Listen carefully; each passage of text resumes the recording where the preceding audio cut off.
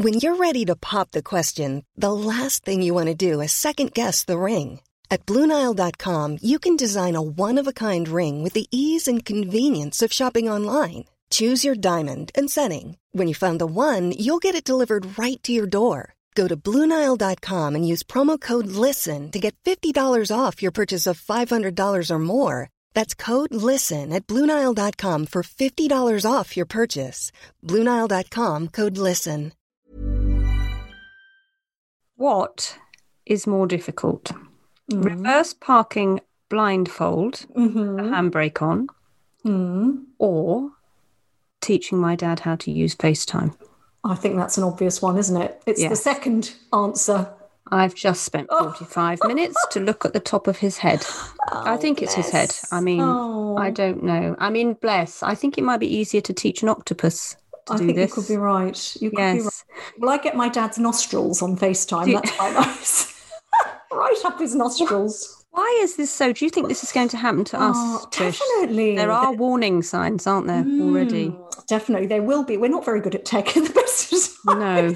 So imagine in 20 years when we're a bit deaf and, we've got hairy nostrils, it's going to be a disaster. Well, it'll all be advanced as well then, won't it? You'll be able to maybe hologram yourself into your children's front room. That is the price they will pay for all the mean things they do to us right now. Serve them right to get a naked hologram of me of a Sunday morning. Hello. Hello. Welcome to Postcards from Midlife. I'm Trish Halpin. And I'm Lorraine Candy, and we're on a mission to help you make the most of your magnificent midlife. We'll be tackling everything from mind and body wellness to HRT and your sex drive. Trish and I are here to help you have a stylish second act and answer all your midlife questions on fashion, beauty, careers, relationships, family, and as always, the challenges and joys of parenting teens. In today's episode, we're going to be talking to Dr. Paula Briggs, a sexual and reproductive health expert who is also a menopause specialist. And we'll be asking her about some of the trials and tribulations we can suffer down below at this life stage. Down below, Trish, is that how we're referring to it? Could we not say vulva and vagina? You could do, but let's not go there quite so early in the show, shall we? You know what I did there, Lorraine, don't you? Yeah. I was a bit of a fun sponge, wasn't I, on your kind of chat? Well, it's quite apt because we're going to be discussing being fun sponges in jibber jabber, as it's something that drives us a bit mad when our husbands and kids accuse us of sucking the fun out of things or being nags or, heaven forbid, boring. Yes, it always seems to be the mums, doesn't it? We are the ones that have to be sensible, at least some of the time, and we are the ones that have to think about everything. I think it's called emotional labour. Don't get me started. I will... keep a lid on that until a bit later on. What else have we got coming up? Well, after our interview with Dr. Briggs, it's How to Win at Midlife, in which we'll be tackling the tricky topic of teens and food. How do we drag them away from those pot noodles and get them to eat healthily? Should we tiptoe around our daughters for fear of giving them body image issues in later life? Well, we have some expert advice on these dilemmas and much more.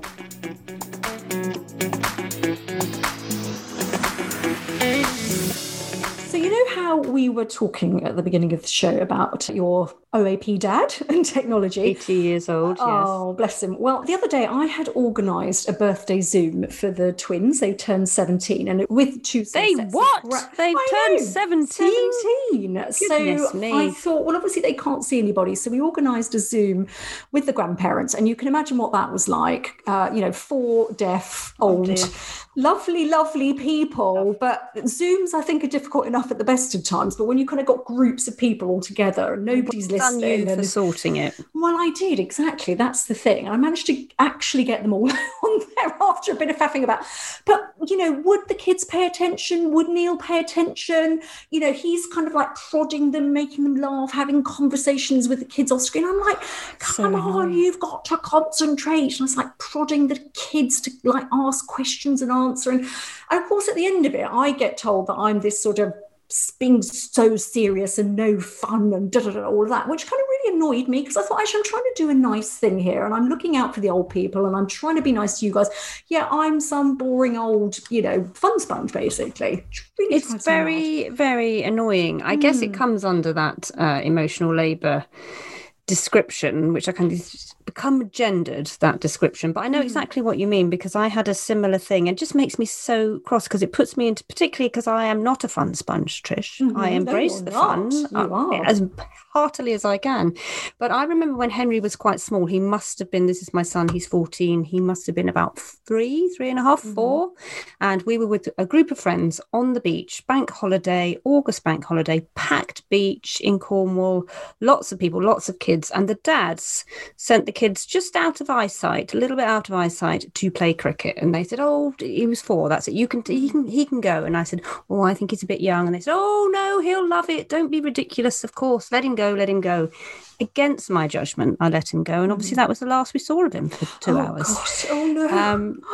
Absolutely the worst day, one of my worst days parenting ever, I think. I mean, the whole world just went dark. He was wearing a stripy top, and every kid is wearing a stripy top on the beach in the summer. And I was so cross I'd ignored my instinct, cross they'd called me a fun sponge for not letting him go. And it was only because a friend of ours had been walking up a cliff, and she had spotted him walking away, and she was kind of coming back to tell us, and we'd obviously all dispersed by the time she came, and he'd walked all the way across the beach, quite about a 10-15 minute walk to the ice cream van, because he loved an ice cream van. But actually it really signified how annoying it is to be called a fun sponge. And I know that thenceforth I always say, remember Henry in the ice cream van, the day we nearly lost our son, drowned in a rock pool, etc. But it is something that I think maybe Gen X men, we're in this kind of very gendered roles, and this is stereotypical of how we're supposed to be, and it's reinforced with movies, cinema, soap operas, it's reinforced with all the greeting cards, mum is the sensible one, it's reinforced on all social media. TikTok is full of memes with go ask mum, as in go ask the manager. It's just quite annoying, isn't it? I'm not sure what you do about it. My husband often buys secret crisps and secret sweets as well when I'm on a kind of go healthy binge.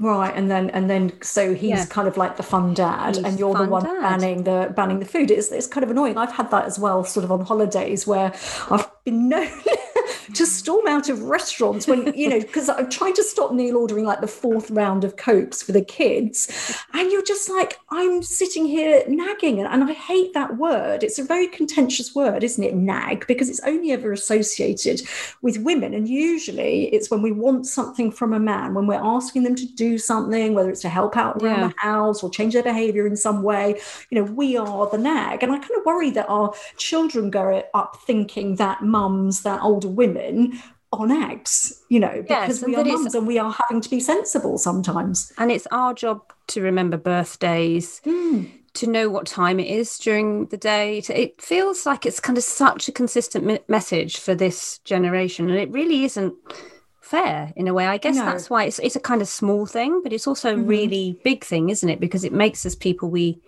don't want to be, and we're just kind of looking out. Or conversely, are we not relaxed enough?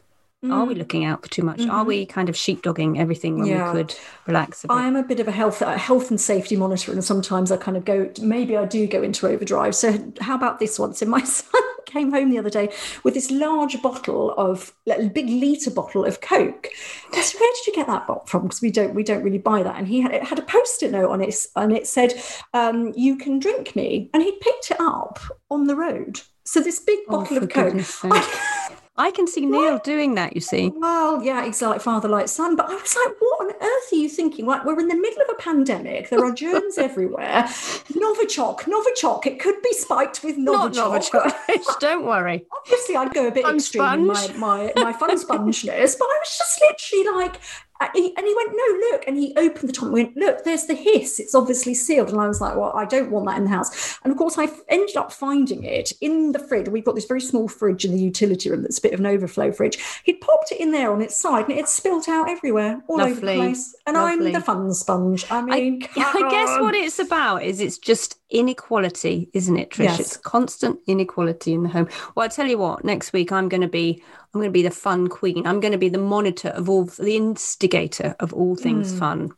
I think we had a great post on Facebook this week from one of our members called Melanie, who put up a picture of herself, which is basically her kids telling her she's a fun sponge, because it was basically her in this chef's hat that her daughter had bought her for a birthday present. And the reason her daughter had bought her, teenage daughter, I think, had bought it because she was fed up of finding bits of mum's hair in the food. I was like, so you're basically saying, you are a skivvy, you are my chef, but stop ruining my dinner, please. Just be furious. There'll be a revolution of the fun sponges soon. Watch out for it. The fun sponges are going to rise up.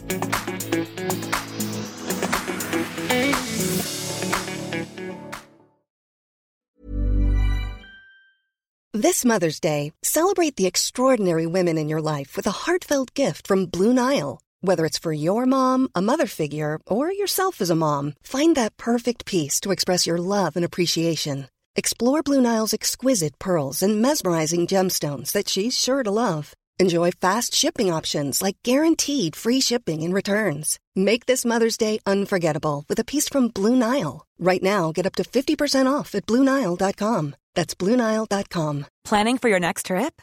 Elevate your travel style with Quince. Quince has all the jet-setting essentials you'll want for your next getaway, like European linen, premium luggage options, buttery soft Italian leather bags, and so much more. And is all priced at 50 to 80% less than similar brands.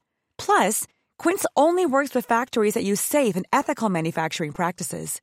Pack your bags with high-quality essentials you'll be wearing for vacations to come with Quince. Go to quince.com/pack for free shipping and 365-day returns.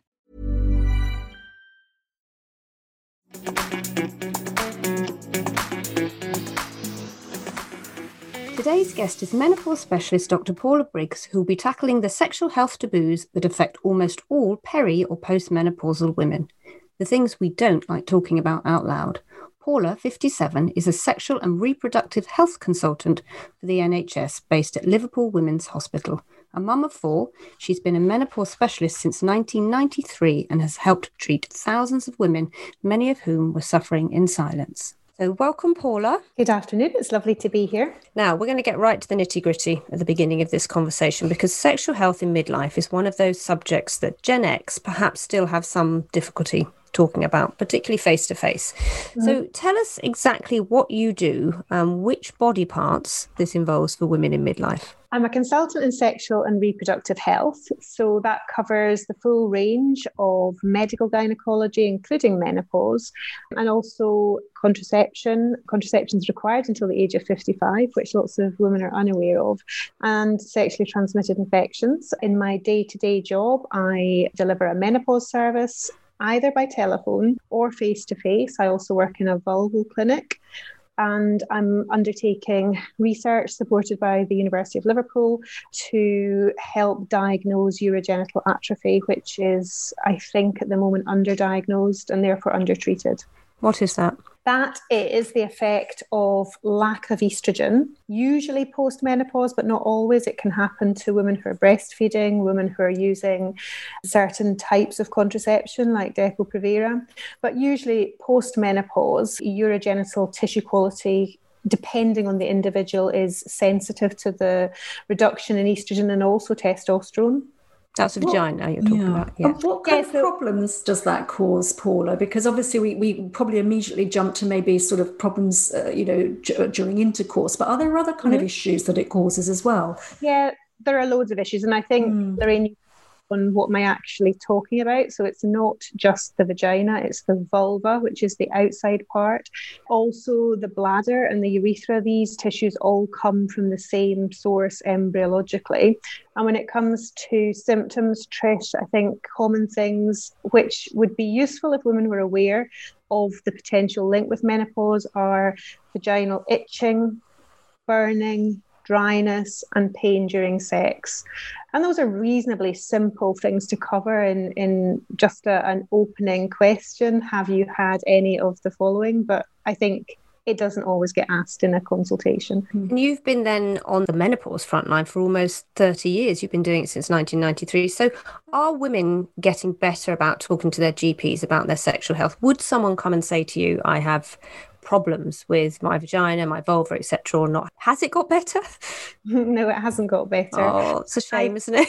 It's a massive hurdle. It takes a lot to build up the confidence to see someone about the potential problem. And during the consultation, they probably are gauging whether this person is the right person to have the conversation with. And, they may decide at the end, then, yes, I'm just going to have to get this off my chest. And if they don't then get the right response, it's fairly devastating because it's such a difficult thing to deal with, to discuss.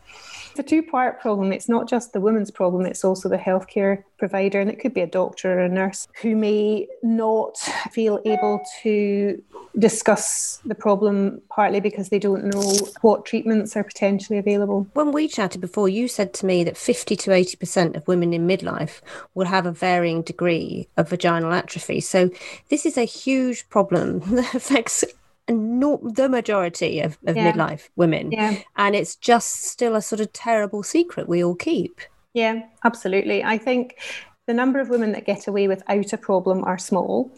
It's always better to be aware that this might happen, and I think we also talked about the fact that it doesn't always happen during the perimenopause, the menopause transition, or immediately post-menopause. It may occur several years later, by which time that potential association has been lost. So the patient, the woman herself, may not think, my goodness, I've got vaginal dryness, it must be because I'm lacking estrogen.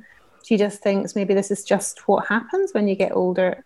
And chances are her mother never talked about it to her.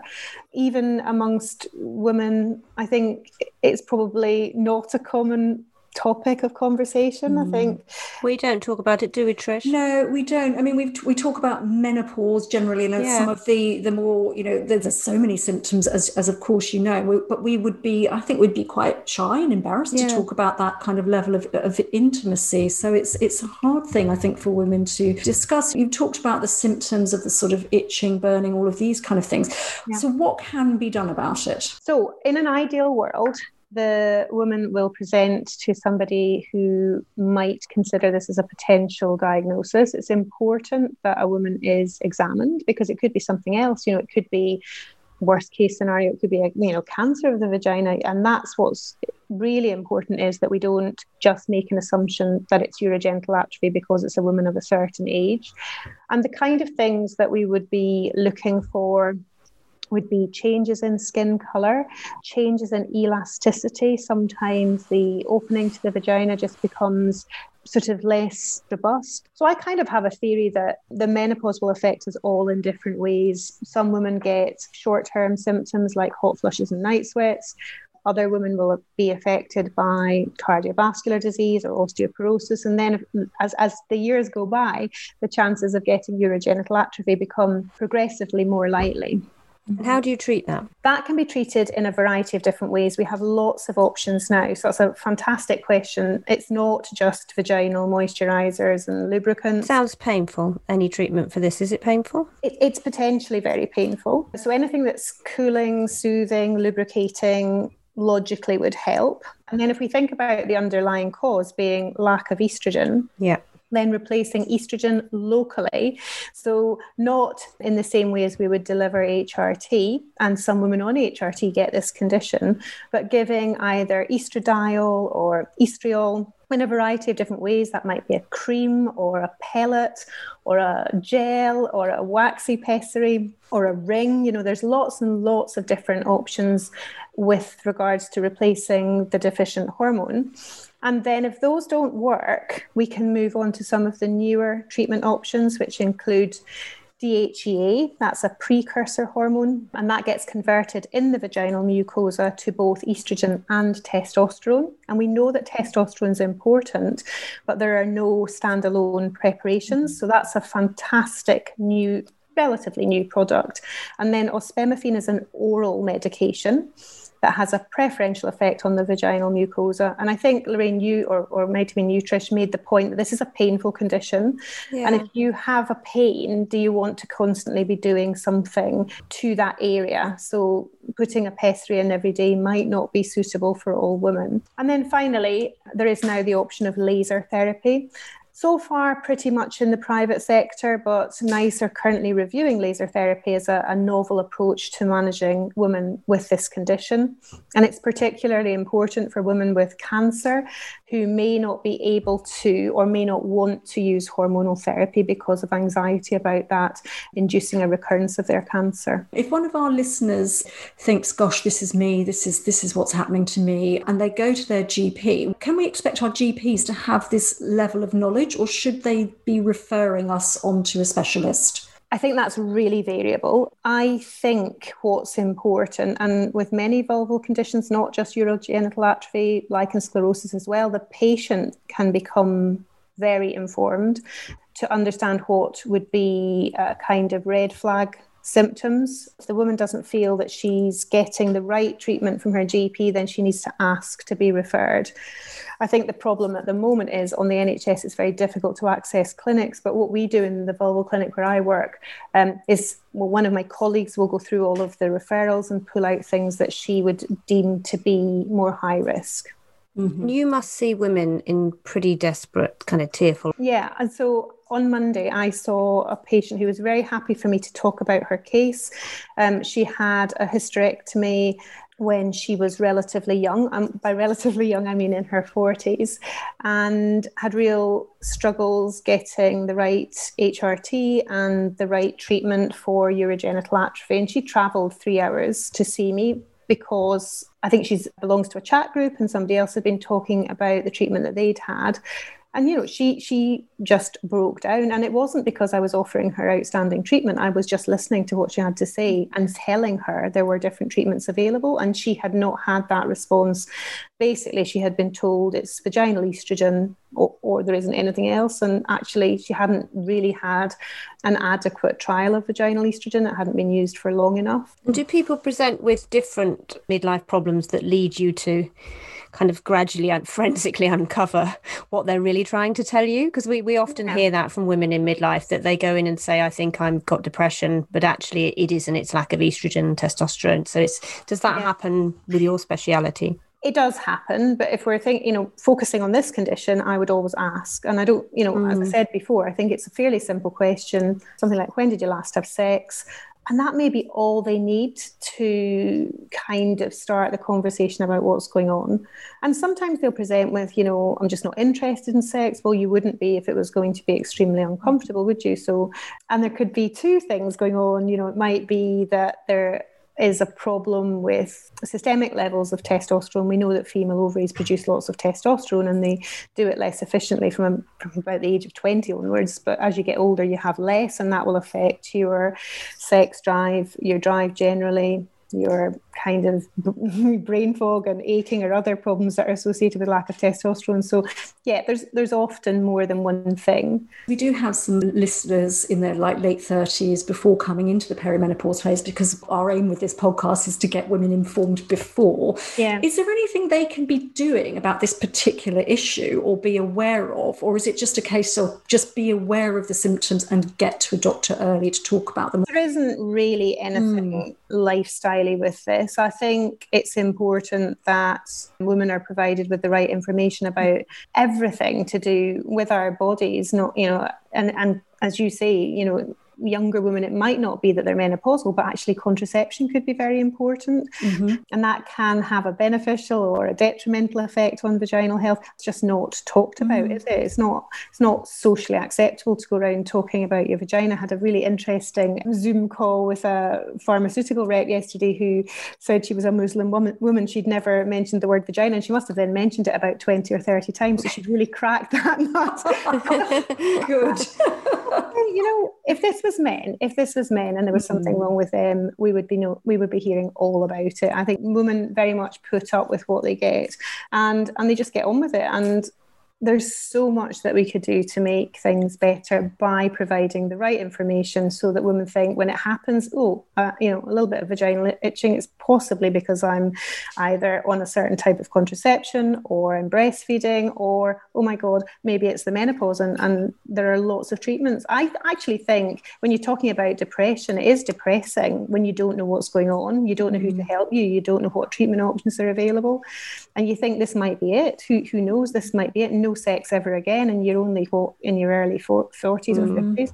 You've said that you can still get this if you're taking HRT, but the whole kind of controversy and attitude around HRT, and also around women having to put up with a certain level of pain because it's kind of expected. Do you still encounter that within the profession? There's still a sort of reluctance within GPs to talk about their own perimenopause and menopausal symptoms, their own need to take HRT, isn't there? I think all doctors find it very difficult. I think, we talked about the BMA survey, which showed that 90% of doctors really struggle with where to go with menopausal symptoms. And instead of finding the right person, they work part-time rather than full-time. And actually, in the current climate, we need all the doctors we can get. So if we can make it better for our healthcare professionals, then I think that will take us a long way. And I also think if we can inform women and inform GPs about urogenital atrophy, that has a huge potential for long-term savings in women who are maybe on antidepressants that they don't need, or they may be on long-term antibiotics, they may be having bladder washouts, they might be taking drugs for overactive bladder that they don't need. I'm not saying all of them by any means, but I'm sure there's lots of crossover between specialties.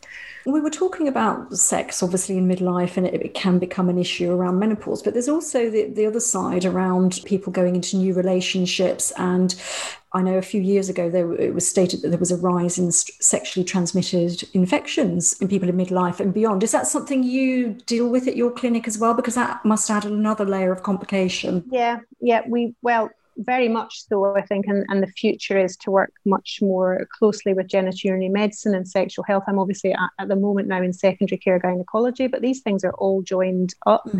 Sexually transmitted infection rates are increasing across the board, but most resources being channeled into the under 25s. And I think, we have to recognise actually that many women will stay in a marriage because they have children. When the children go, actually, they no longer need to stay within that relationship, and they will often develop new relationships, exposure to new potential STIs, particularly HPV. Because we virtually all, I suppose at some point will have been exposed to HPV, but not necessarily all of the strains. So that sort of information is important. And HIV, do people think I might get HIV if I'm in this heterosexual relationship? Well, possibly not. I think basically any woman is at risk if she's in a new sexual relationship. Yeah, it doesn't matter what age you are. You do need to be using protection. You need to be using condoms with new sexual partners.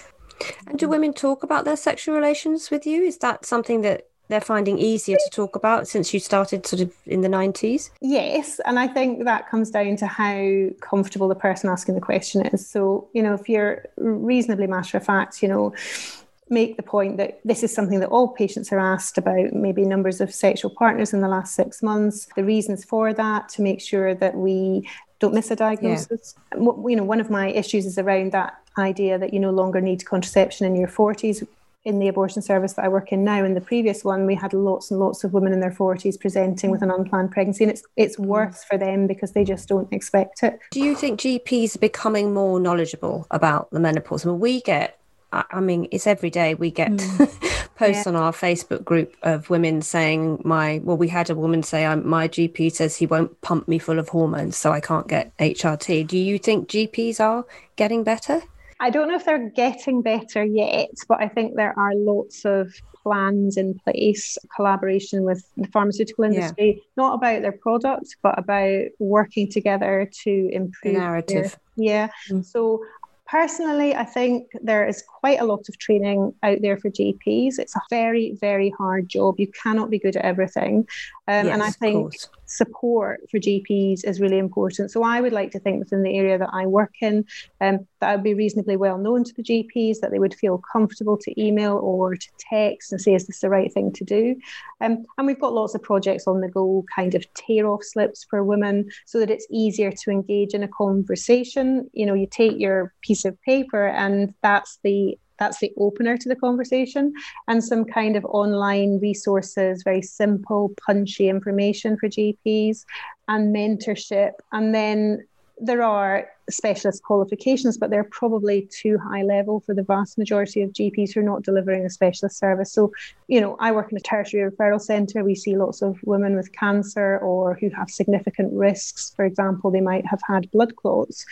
And that's very appropriate. But I would like to think that the women who have no specific personal history or family history could be provided with HRT by their GP following the NICE guidelines.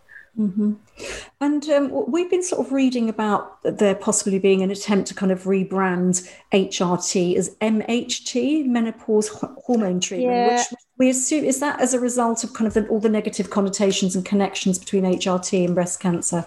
It is, and I'm really glad you brought that up. And I have a sort of personal opinion on that. And we actually recently did a patient participation group for the menopause booklet that I wrote a couple of years ago that's been made electronic, but patients don't want to change the name. They like the name. Mm-hmm. So the International Menopause Society have rebranded HRT as menopausal hormone therapy, MHT, to get away from the influence of the Women's Health Initiative study in 2002, which basically did cause about 15 years of detriment. Yeah.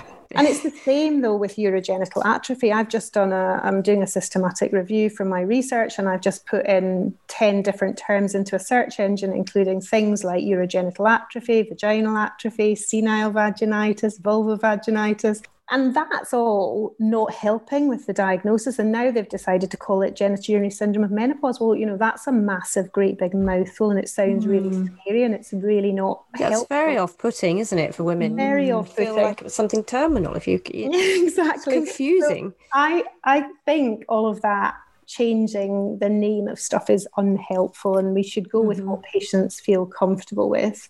Urogenital atrophy is the British Menopause Society term. I think it says everything we need to know. It's a change in tissue quality in the bladder, vagina, vulva, and usually that's due to lack of estrogen.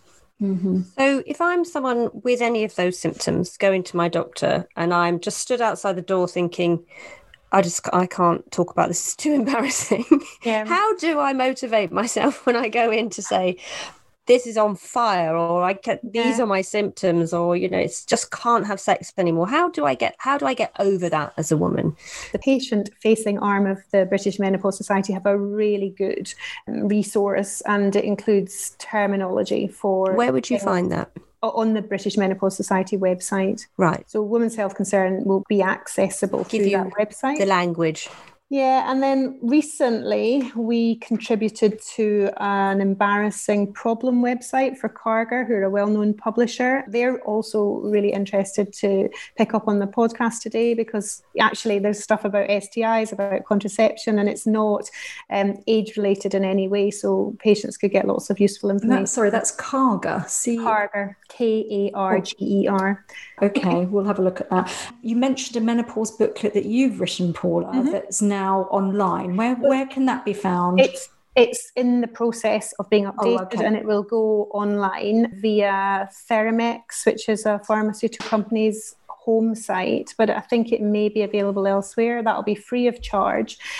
And one of the reasons for having the patient involvement was it's quite a high-level booklet with lots of information, and I wondered if we should be cutting that back. But actually, the patients were keen to retain the information and just to pick up on the bits that were relevant to them. So there's quite a lot of pictures, boxes to record their own symptoms, which I think is useful. And again, if you're looking at an easy way of engaging with your GP, for example, to take your booklet and say, look, this is what I've had in the last month, and this is what I think I've got, that I think would help. And when do you think that will be available? Within the next few weeks, I think. Oh, perfect. Okay, so we'll get that information. And you say it's on the Theramex home website. Yeah. What is Theramex then? Theramex are a pharmaceutical company that make various different HRT products. Great. Okay, that's really helpful. They make the DHEA product that I mentioned as a sort of second line treatment for urogenital atrophy. Is there anything we can get just over the counter if we have sort of more minor symptoms, or would you always recommend seeing a doctor? I think if it's a really sort of early case and it may just be dryness that's the problem, you can get some amazing lubricants over the counter or online. There is talk of vaginal estrogen becoming available over the counter. Oh, good. It's not at the moment, but that's a potential development. And I think the only women that would really need to avoid any hormonal treatments are women who are using specific treatment for breast cancer and aromatase inhibitor, because that's really designed to get rid of all estrogen. For those patients, often the atrophy is very severe because they have no estrogen, pretty much. And I think lubricants and moisturizers will often not be sufficient. And those are the patients that in the future, I would like to think that we could offer laser therapy to. I visited a clinic in Italy, loads of patients coming in with a variety of different cancers, having laser therapy with very good outcomes. What does it actually do, the laser therapy? So what it does is it causes micro abrasions, so tiny little bits of damage, but there's lots of good tissue left behind, and that stimulates fibroblasts, which lie dormant as fibrocytes, and those are the cells which make connective tissue. And interestingly, sexual activity will do something quite similar. So it causes... So we should keep having sex as much as we can. There is a theory, use it or lose it, which not all women like to hear. And also we think that semen contains something which is helpful for vaginal mucosa. I mean, the superficial cells in the vagina shed every 4 hours, and they contain... lots of glycogen. I don't know anything about my vagina, Trish. No. I've realised I've got to 52 and it's a complete mystery to me. Never too late. So those superficial cells contain lots of glycogen that promotes lactic acid, lactobacilli, which are healthy vaginal bacteria, and that keeps all the other bacteria, which are normal, and they're normally there at bay. But if those aren't kept under control, then things like E. coli can overgrow, and that increases the risk of urinary tract infection. Oh, right. Goodness. So you've been treating women in various states of distress, and embarrassed and worried about talking about it. They must be hugely relieved when they see you. Have you got any cases that are really uplifting that would kind of inspire I've got an amazing our listeners to go in and an amazing patient who I met, and she's a big character, and she'd been to at least 6 different doctors, and she'd been told a variety of different things that she might have had wrong with her, none of which were actually true. I mean, she's had allegedly thrush, bacterial vaginosis, urinary disorders, and she eventually pitched up with me in an NHS clinic, but we provided her with laser treatment in the private sector because that's what we've got at the moment. And she required 4 treatments. It's 3 to 5 treatments, 4 to 6 weeks apart. And she's just emailed me recently saying, basically, we were grieving for our sex life, and she and her husband are in their early 50s, and they hadn't been able to have sex for some time. And how much they appreciate what was done, because although it was a financial burden for them, it was a big outlay. That is a really important part of your relationship. And of course, it depends on the couple. If both partners don't want sex, that's different, isn't it? If one wants it and the other one doesn't, that's also potentially a different situation. But in this particular situation, this particular relationship, sex was a very important thing for them. And I see that a lot. And I think if you ask the question sensitively, lots of women will actually say, well, yes, actually, it is really important, and we really enjoy it, and it's something we want to be able to continue to be able to do. And, there's no reason why that... Well, it saved a marriage. That's a lovely thing, isn't it? I don't think he would have left her, but it saved the marriage to what it had always been. Yeah. Yeah, you don't have to put up with... That's the thing, isn't it, Trish? We don't have to put up with all these symptoms. And I guess you can ask for a second opinion. If you go to your doctor and they say, we're going to give you antibiotics, antidepressants, you can say, can I have a second opinion? And then you get asked to be referred, don't you, somewhere else? Yeah, and I think that can be quite a challenge, and it depends how feisty a character you are, but you are, well, every patient is entitled to the right opinion. I was also going to say that sometimes if sex has been impossible and there is that kind of head in the sand approach, so you mightn't think about dealing with it for several years, and then if it does come above the parapet, and it's usually because women think their partner is going to leave them, and we've seen that lots of times, then even the right treatment with the right end result doesn't always mean that sex is possible, because it's become like such a great elephant in the room. Yeah. So sometimes we have to have the support of specialist physiotherapists who, every team I've worked in, the specialist physiotherapists have been amazing to help relax the pelvic floor. And also psychosexual counselling. So all that's available then, psychosexual counselling? Yeah, within the unit I work in, we have all of that. Mm-hmm. Oh, well, that's really good news. That is. I've just got a bit of a nosy question. What kind of physiotherapists do to your pelvis then to relax it? The thing about this... We've spent years tightening the bloody thing. I know, exactly. Trying to get pelvic floors. They've taken such a bashing over the years, haven't they? Yeah, and actually, if tissue quality is poor, then there's an increase in the risk of prolapse. But if you've got constant pain, that's just a gigantic muscle, and it's almost a kind of a subliminal thing where you get tight as a defense mechanism, and then it's a sort of learned response to potential sexual activity. So it's kind of, I suppose, partly it's recognizing that and understanding what you have to do to be able to relax that muscle if possible, and it often is. It's not just a single approach that helps. Ultimately, it's a team approach. Yeah. Oh, you've been so helpful, really good, Paula.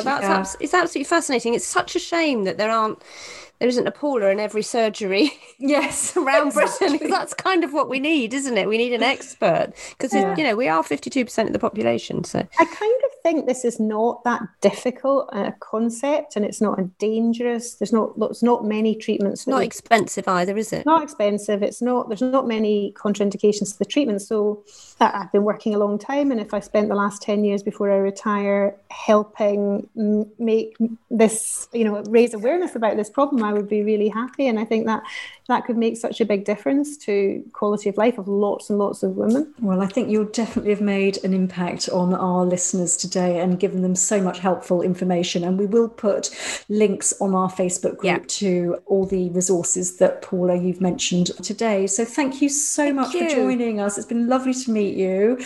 And thank you for all the work you've been doing over the last few decades for women. It's amazing.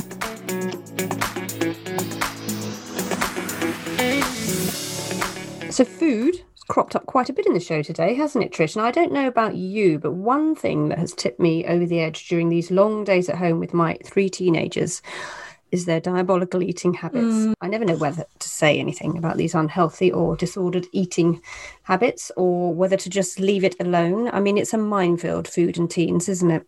Oh, God, it really is. And a lot of our listeners have mentioned that they're worrying about it too. I mean, I just constantly, every day, I feel like I've stopped a bit, but I probably have spent a lot of my years parenting worrying about food. So I think it's great that you've spoken to 2 experts, I believe, today, haven't you, who've shared some really good advice with us.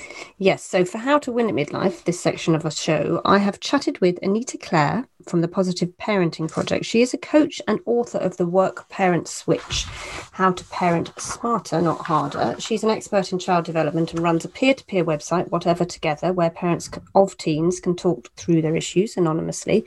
And I also talked to Sam Perkins, who is a nutritionist of the website Happy Eater, which is very helpful for parents. This is what they advised. Brace yourself, Trish.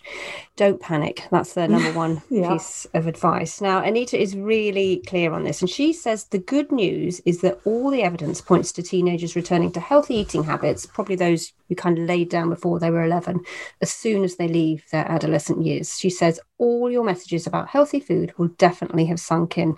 So keep calm and keep the negative chat to yourself, because it's going to be okay in the end.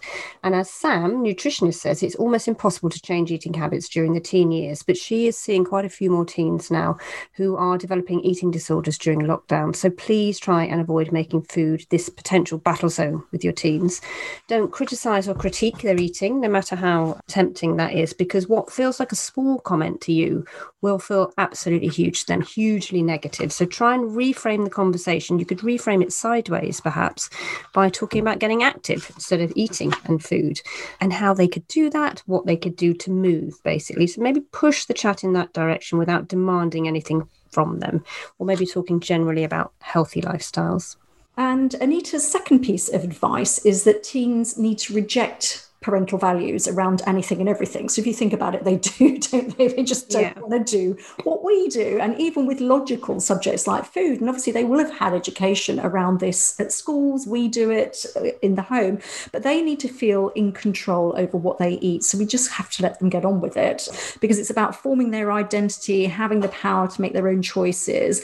And obviously this is more kind of relevant in lockdown, when every other way of doing that for them has been taken away from them, because they have very little control at the moment. And I think if you try to stop them eating anything they choose to eat, it's going to end up in a power battle, which is not going to really help. So the positive things to do really in that situation, try and encourage them to cook with you, shop with you, and then set limits yourself on the amount of unhealthy food you bring in the house. But try and do it in a collaborative way, so you kind of get their buy-in and say, right, crisps is Thursday is a crisps day, Saturday is a cake day, or whatever. You get them to agree to it, and then they have these treats to look forward to. So your language should be about what you worry about, not what they are doing. So you can say, I worry that 6 packets of Quavers in a row is harmful to you.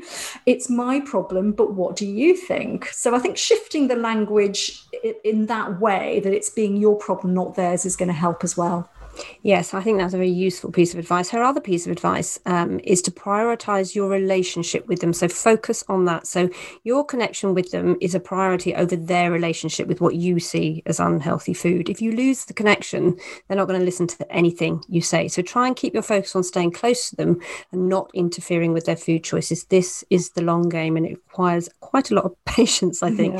There are some practical things that you can do in collaborating with your team. You could perhaps set a kitchen curfew for safety reasons. I mean, we say no cooking after midnight because we're in bed and we don't want the house to catch fire. So they happily agreed to that.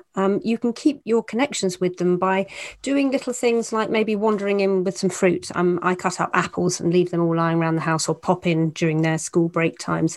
She says you can make some milkshakes, you can leave nuts and seeds about, things that they'll nibble on absent-mindedly, or you can ask them to cook with you, to prepare Sunday lunch perhaps. You should be trying to get them to eat with you at least once a week. Also, you should ask them how they want to prepare food and when they want to do it, so that they're collaborating with you. But it's all in this very non-judgmental, non-critical way. And you just need to try and avoid them getting into a nocturnal eating routine. So the curfew should help with that. And I think Anita's overwhelming message really, isn't it, is to keep all language around food as positive as possible and not demonize it. And this is the same for body image. So never refer to food in association with what your child, your teen looks like, or how it will affect them. So it's better to talk in general terms about healthy food, but not in reference to them. So we do have to kind of grin and bear it, I'm afraid. And remember that all the normal, empowering, happy moments which boost their self-esteem have been taken away from them in lockdown. Their sports, their friendships, their kind of exciting things to look forward to. So the last thing they need is you worrying out loud about what they eat and how it affects their bodies. And this is a good one. It's Scarlett O'Hara, isn't it? Gone with the Gone with the Wind. And remember, tomorrow is another day. So if you feel you have not handled this issue well so far, guilty, me too, totally, you can always start again tomorrow. Yeah, that is the best piece of advice. Sam, the nutritionist, also says that they do need regular snacks. So maybe instead of viewing it as meals, view it as snacks, because when their blood sugar drops, that has adverse effects on their mood, as we know. So if you can keep them snacked up to the eyeballs, as we say here, that will keep their blood sugar levels consistent. And the smoothies, you can make a smoothie out of Weetabix and fruit and milk. I did not know that. Did not know that. That's a good one. Leaving fruit bowls in their room, bowls of cereal beside their laptops, just constantly snacking. Things that they should have, if you can ask them, is a vitamin D supplement, 10 milligram vitamin D supplement, maybe B12 supplements as well, particularly if they're veggie or vegans, and iron supplements for girls because of the blood loss during their periods, and maybe they're not eating meat. So it's a little bit about doing those little things and really not saying anything at all. I know that's hard, but as we said, it's the long game. If you are worried, though, that your child, your teenager, has drastically changed her eating habits, then you should, or his eating habits, you should absolutely talk to your GP for advice. We're here, Trish. Nostalgia noodling. Are you ready? Well, I'm ready, but I'm going to make a little prediction. I bet yours is going to be about food, because we've talked a lot about food today. Is it? It is. Oh, gosh. Yes. Well, you are telepathic as well. We do know this about you, don't we? Like a cat, like a little feline, reading my mind. Little fairy. Shall I go then? Yes, please do. Because basically my nostalgia noodle is things that make you want to eat chocolate, which is basically most of everything in my life. So I have been watching Real Marigold Hotel. Oh, I was watching that when Paul Nicholas was on. Oh, yes. Which took me down the things that make you eat chocolate route, because I was then remembering Whisper bars from 1981. Do you remember them? And then Paul Nicholas was in an advert with Jan Francis because they were in Just Good Friends, weren't they? Yes, I love that show. Yes, and they basically launched the Whisper bar, which is one of my favourites. What is it better than an Aero? Is it not sort of the same as an Aero? No, well, an Aero's kind of in it. I know, but you used to be able to just get normal plain Aeros, but then I think they turned them into a whisper, didn't they? Well, I don't know. I'll have to consult my history of chocolate in the library. Encyclopedia. Yes. Is yours food? Mine's not food. Mine is about tape recorders. Do you remember those little sort of, they were like a rectangular box and they had little sort of almost keys that you had to press these buttons. These are the things that are in those time capsules that Blue Peter buried in 1904. Well, do you remember like Sunday night was very important because it was the top 40 countdown. It might have even been the top 20 way back in the day. And the trick was to try and record the songs. You'd put your little tape recorder next to the radio. And you'd have to get the press. Half of Kid Grill's coconuts. Exactly. The press and record next to each other at the same time. And there was one song, and I don't know why this sticks in my head, but I always got it every week. And it was, do you remember David Soul, Don't Give Up on Us Baby? I don't know why. I think I must have been going through a sort of cardigan phase. Hutch posters. Yeah.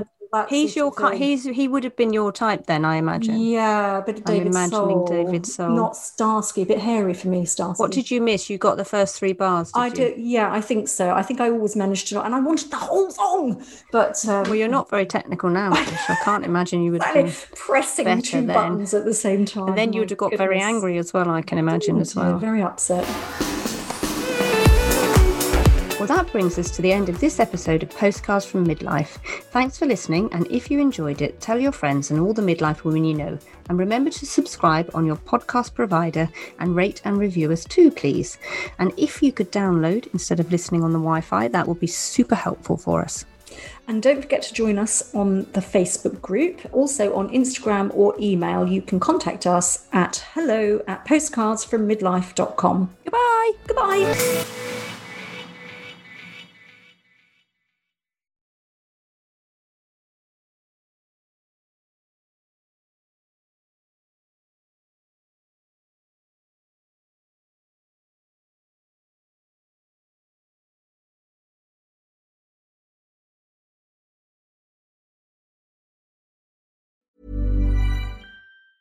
Planning for your next trip? Elevate your travel style with Quince. Quince has all the jet-setting essentials you'll want for your next getaway, like European linen, premium luggage options, buttery soft Italian leather bags, and so much more. And is all priced at 50 to 80% less than similar brands. Plus, Quince only works with factories that use safe and ethical manufacturing practices. Pack your bags with high-quality essentials you'll be wearing for vacations to come with Quince. Go to quince.com/pack for free shipping and 365-day returns.